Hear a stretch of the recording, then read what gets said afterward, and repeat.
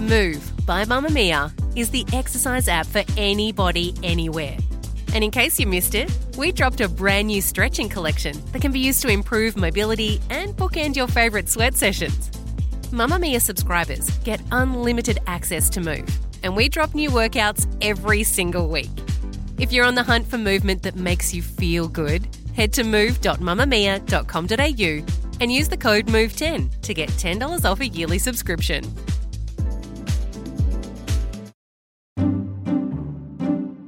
Welcome again to our viewers here in the United States and around the world. Significant breaking news on this Thursday morning. The planned summit in just a few weeks between Kim Jong-un and President Trump is now off. Based on the recent statement of North Korea, I have decided to terminate the planned summit in Singapore on June 12th. Trump wrote, "You talk about nuclear capabilities, but ours are so massive and powerful that I pray to God they will never have to be used." And then goes right into, "I felt a wonderful dialogue was building up between you and me." That's Trump diplomacy in a nutshell.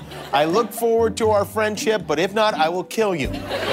Welcome to Tell Me It's Going to Be Okay, the podcast about the president who's been described as a cryogenically frozen bog man.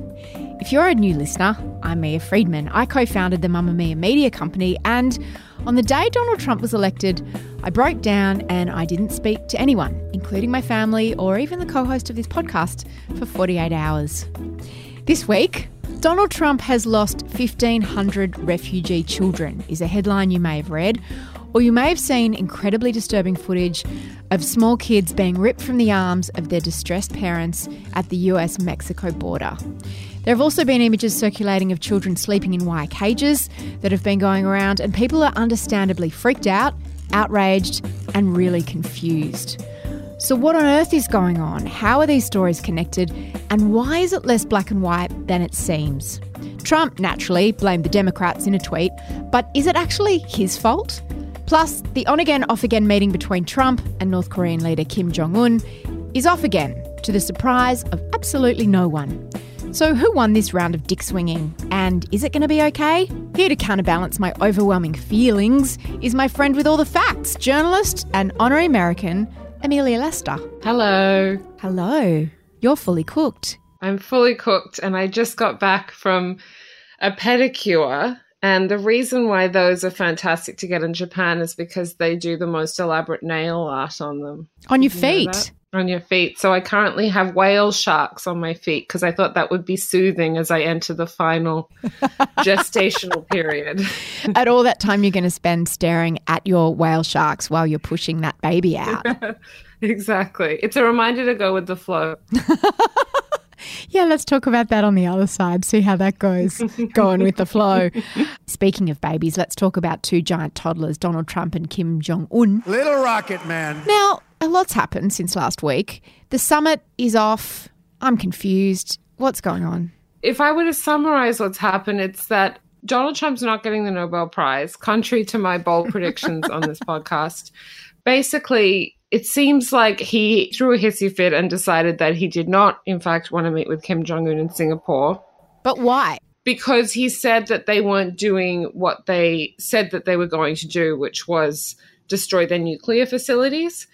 But actually, Kim Jong-un, in a funny twist, has been really keen to reschedule the summit and to make sure that it still happens.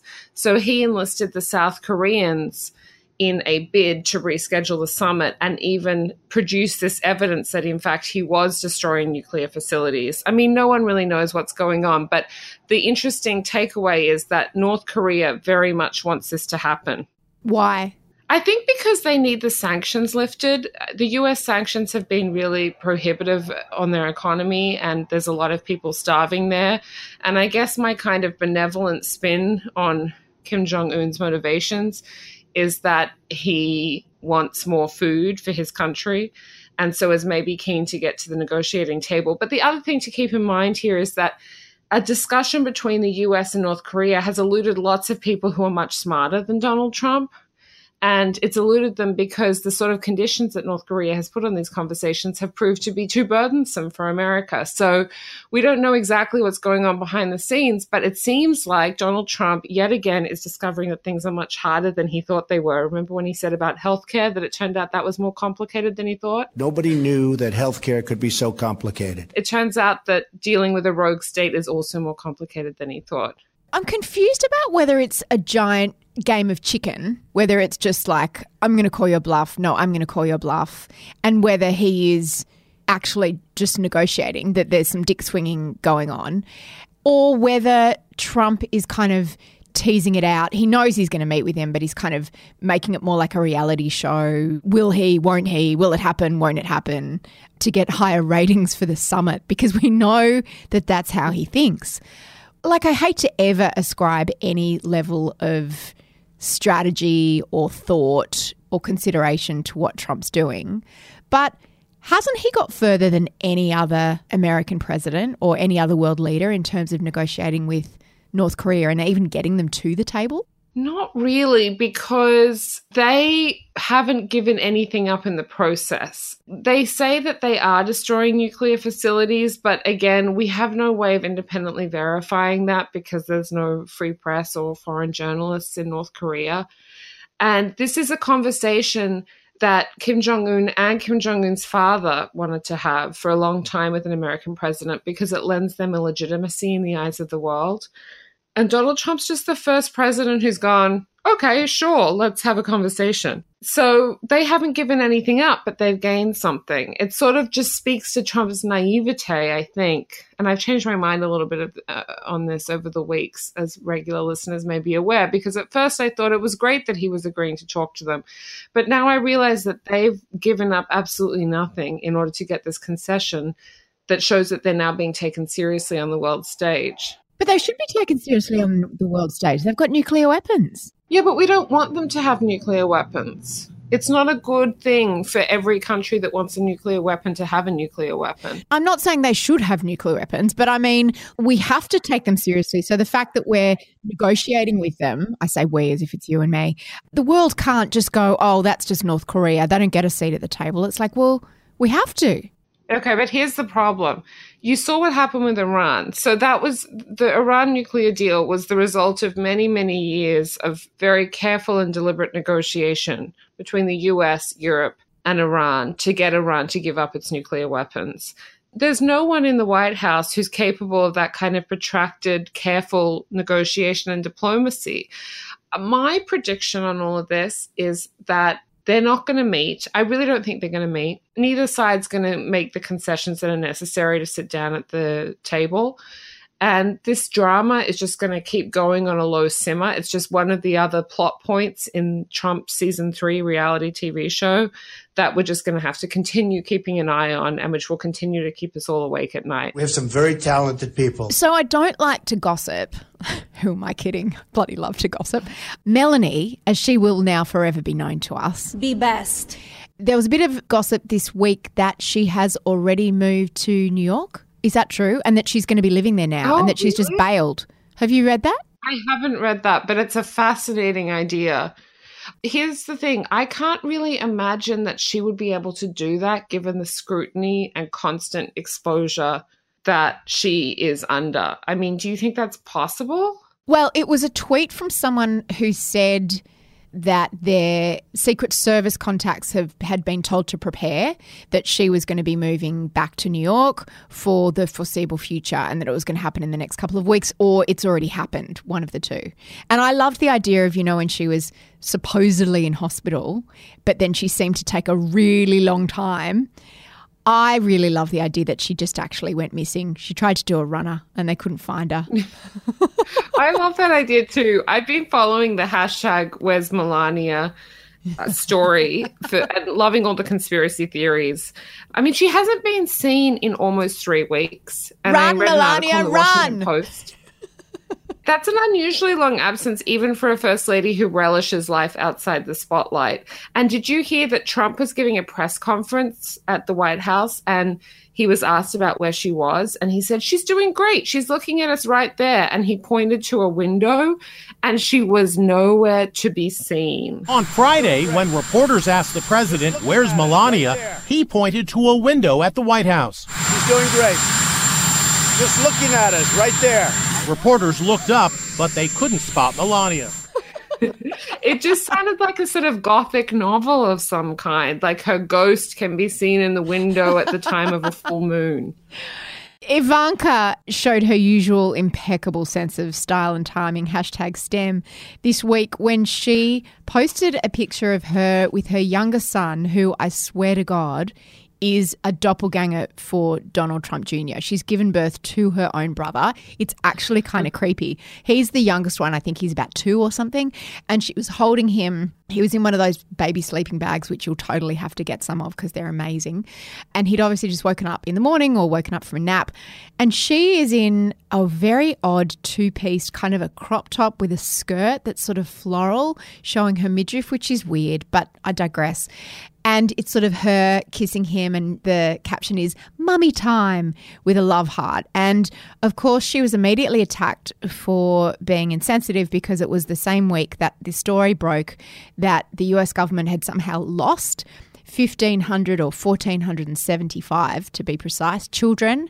And there was also some footage that was broadcast of children being separated from their parents forcibly at the US-Mexican border. Now, I want to unpack this story because putting Ivanka's terrible timing to one side, what's going on? Because it seems like everyone's been conflating 2 different stories, which could actually be dangerous for some of these children involved. Can you unpack it for me a little bit? Yeah, so there are 2 different stories, and I think it's really important that we only blame Donald Trump for things that he is at fault for, because I do think that there's a tendency, particularly in the media, to get a bit hysterical about the fact that he's to blame for everything. And in this case, regarding these 1,475 children, he is not to blame. It's a terrible system, but it is not Donald Trump's fault. So basically what happened is these children arrived at the southwest border of the US by themselves without their parents. They came from Honduras, El Salvador, Guatemala. They were fleeing gang violence and drug cartels and domestic abuse. So they were refugees. What happens in that case is that a government department called the Department of Health and Human Services oversees refugee resettlement. So they put these children who have been unaccompanied in family homes across the US. And those are often family or friends of the family of the children. And then they kind of let them go. That's kind of what happens. There isn't a lot of tracking. A lot of aspects of the American government are surprisingly haphazard. It's a really huge bureaucracy. And so it occurred to them after this had happened, a few months after it happened, that they should follow up and see where the children are and how they're doing. So last October, they start trying to call the families to see how the children are. And a lot of the sponsors don't respond to their telephone calls. That makes a lot of sense because in some cases, these families are themselves undocumented immigrants and they don't want to get on some kind of government radar or watch list. In some cases, they might not return the call because they have really busy lives and are working 3 jobs, and calling the Department of Health and Human Services back is low on their list of priorities. In other words, these children are not necessarily missing. It's just that a phone call was put out and they didn't hear anything back. And it's not like these children were just kind of, you know, like the RSPCA where people can just come and get a child. It's like mostly they were put with relatives or friends of the family, people that were known to them or known to their parents. So this is different to children being forcibly separated from their parents at the border, right? Correct. And some people think that it's important to track these migrant children more scrupulously. So, for instance, this Republican Senator Rob Portman, who has often diverged from Trump in various policy matters, he wants these children tracked to ensure that, for instance, they're not getting sold into human trafficking, because there have been examples of refugee children ending up in essentially slave labor positions in agriculture and worse, because there's no system for tracking them. So there's an argument to be made that there should be better tracking of the children once they are resettled in the United States. But it's not a clear argument, because a lot of advocates for these children would prefer that the government stay out of it completely. So Josie Duffy Rice, who is a prolific tweeter but is also a lawyer who works on criminal justice issues, had a really great explanatory thread on all of this, which is worth looking up if you're interested. And she summarized this by saying, "You're asking immigration authorities in Trump's America to better monitor undocumented children and their families." And she feels that that is clearly a bad idea. So it's one of those situations where it's not necessarily obvious what the right thing to do is. She says it's actually dangerous if we start saying, we got to find these children, we got to record that. We could actually be putting these children in jeopardy of either being deported, or the people who are looking after them might be deported. So in actual fact, they're not missing, they're just unaccounted for, which it's a more complicated thing than you can just read in a headline. It is. And it's confusing because there's a second story which is happening at the same time, which is that Jeff Sessions, who is Trump's attorney general and is often compared to a leprechaun in terms of what he looks like, announced earlier this month a zero tolerance policy whereby if a parent is with a child when they are arrested at the border, that the child must be taken from the parent. So that's a new policy, and it's horrific, and it is a departure from what happened before. But again, it's got nothing to do with these existing 1,500 or so children. So naturally, Trump is using this confusion to just flat out lie. And he tweeted that people need to tell the Democrats to change the law. Now, this was a bizarre tweet because firstly, it's got nothing to do with the Democrats. Secondly, the Republicans control both houses of Parliament, right? Congress, yeah. Both houses of Congress.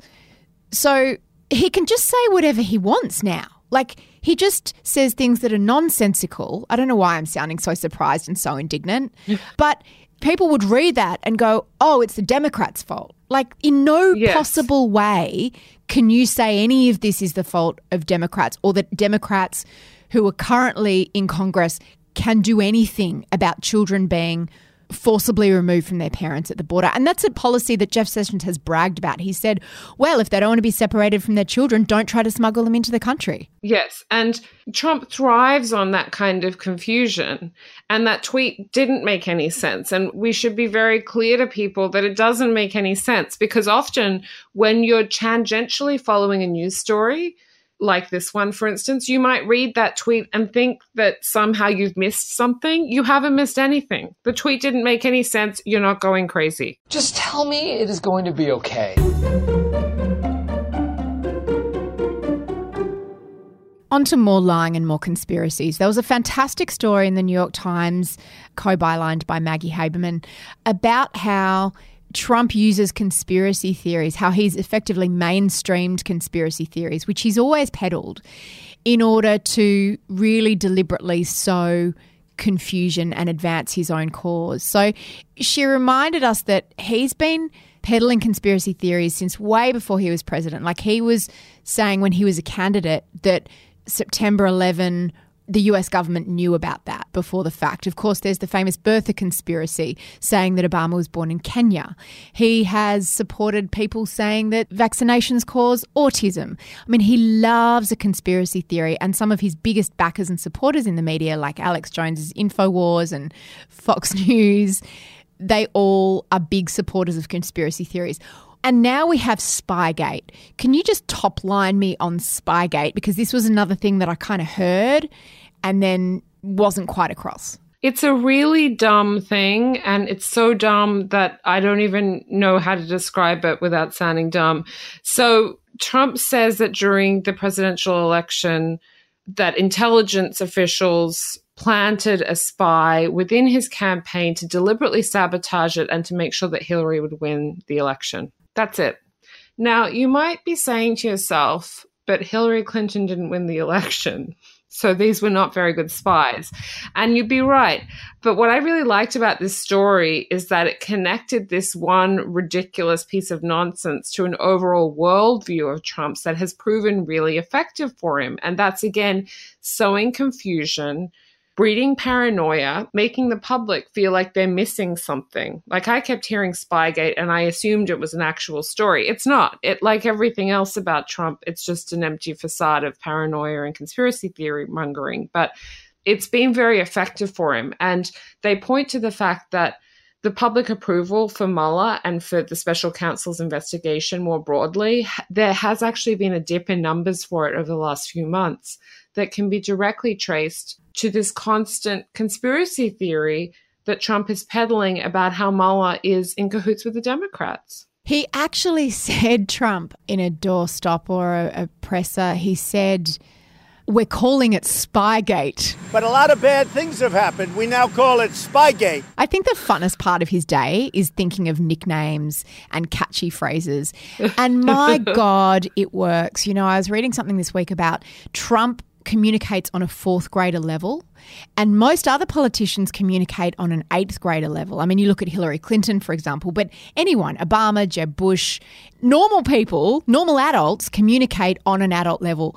But because he talks at this really, really young level, 2 to 3 word sentences, Spygate, Crooked Hillary, Leak and Comey, it makes it very, very accessible to people, and it means that everybody can understand it. So suddenly his base feel included in a process that they formerly felt really excluded from, which was Washington, and he really plays on that. And so he's turning this whole thing into like a spy novel. He tweeted, "Look how things have turned around on the criminal deep state. They go after phony collusion with Russia, a made-up scam, and end up getting caught in a major spy scandal, the likes of which this country may never have seen before." And all of these things have like capital letters, and it suddenly sounds like the plot of a John le Carre book or movie. What he does by doing this is make it seem really easy for his base to have an enemy. So obviously through the election, his enemy was Hillary. He's tried having the media as the enemy and he still uses that, but he needs multiple enemies. So according to Maggie Haberman's article, he has always resisted using the term deep state because he felt that it made him sound like he was a bit of a crank. But now he's tested it a few times and his base love it. They love the idea that there's a deep state of unelected forces within the government working against the president. They love that idea and the imagery of it as something to rail and unite against. So he now is really talking about this deep state thing, which, does the deep state even exist? Well, like all conspiracy theories, it's worth remembering that most people just want to go to work and then get home as soon as possible to have dinner with their family. And the notion that all of the US intelligence bodies are getting together and conspiring, it's just too much work. Conspiracy theories always assume too much work on the part of the actors involved. But the idea of the deep state is obviously very seductive because it does sound like a movie that Matt Damon would be in, which involves, you know, it says Prague on the bottom of the screen and then it says Berlin, and it involves a lot of exotic international travel. And the way that he's sort of capitalized on that idea of the deep state is just that it's become a metaphor for any group in American society that doesn't feel heard or understood.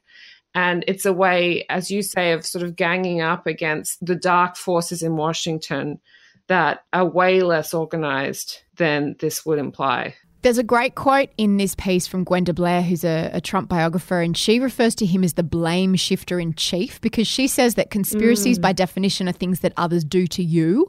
You're being duped. You're being fooled. The world is laughing at us. And she says it goes to this idea that you can't believe anything that you read or see. And he's like sold us this whole way of accepting a narrative that has so many layers of unaccountable, unsubstantiated content that you can't possibly peel it all back and disprove it wrong because it's like smoke. It's like it's so thick and toxic that you can't prove it wrong. And so if you can't prove it wrong, it must be right. That's what people think. And I think that's a bit of a thread in our conversation today, which is that the actual news is complicated. And by coining these phrases and by peddling these conspiracy theories, Trump makes it even more complicated. The net result is that people turn off because they think that they don't understand what Spygate is. They don't understand why the 1,500 children are missing. they don't engage with what's happening in the world, and they're less well informed as a result. It's kind of a genius strategy. And it's much easier to believe that the Dems are responsible for the whole children thing. Then I can go, oh, cool, it's the Democrats. I hate the Democrats. Rather than the conversation we had to have, or the tweet stream that Josie Duffy-Rice put out explaining it. It's like that takes work to understand. Spygate takes work to explain and understand what's really there. And you're right, most people don't have time to do that work. They want to just believe a really simple thing, and they want to see themselves as a victim of unknown sources. Incredible job.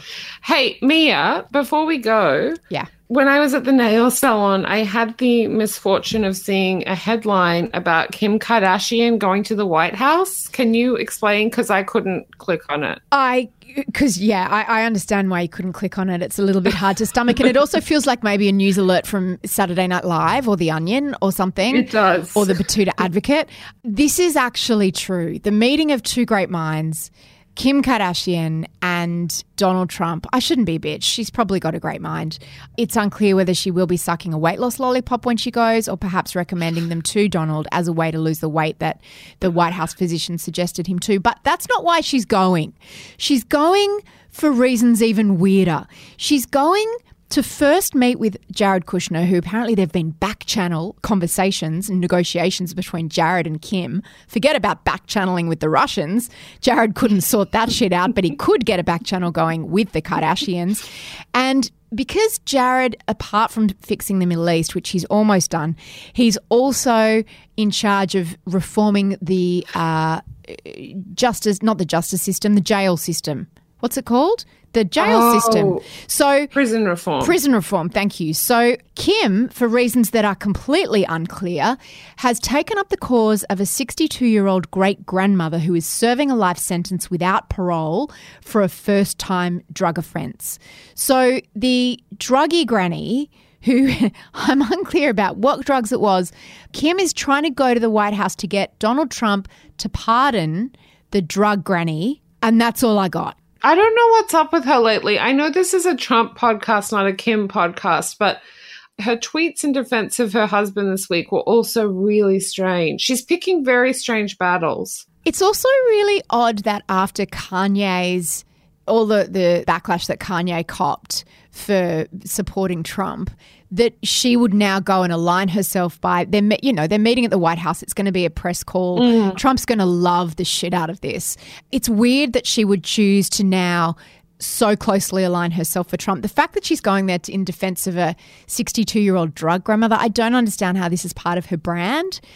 I don't understand any of it. None of it do I understand, except that just when you think this thing can't get weirder, it gets weirder and more sad, and there's a little part of me still quietly weeping that Hillary Clinton is not the president with Sheryl Sandberg as her chief of staff. We just have to hope that Ivanka posts an Instagram of Kim over at their place for dinner. #STEM.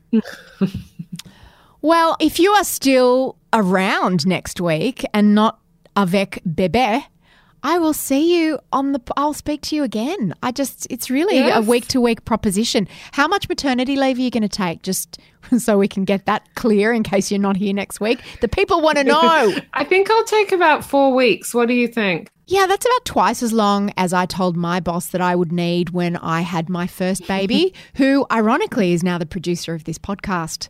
But it's really hard to know. The circle of life. The circle of life. It's really hard to know before how long you'll need. But the good thing about this podcast that we do is that you can do it while breastfeeding, in the nude or not in the nude. You just cut out. Oh, did I? Can you hear me?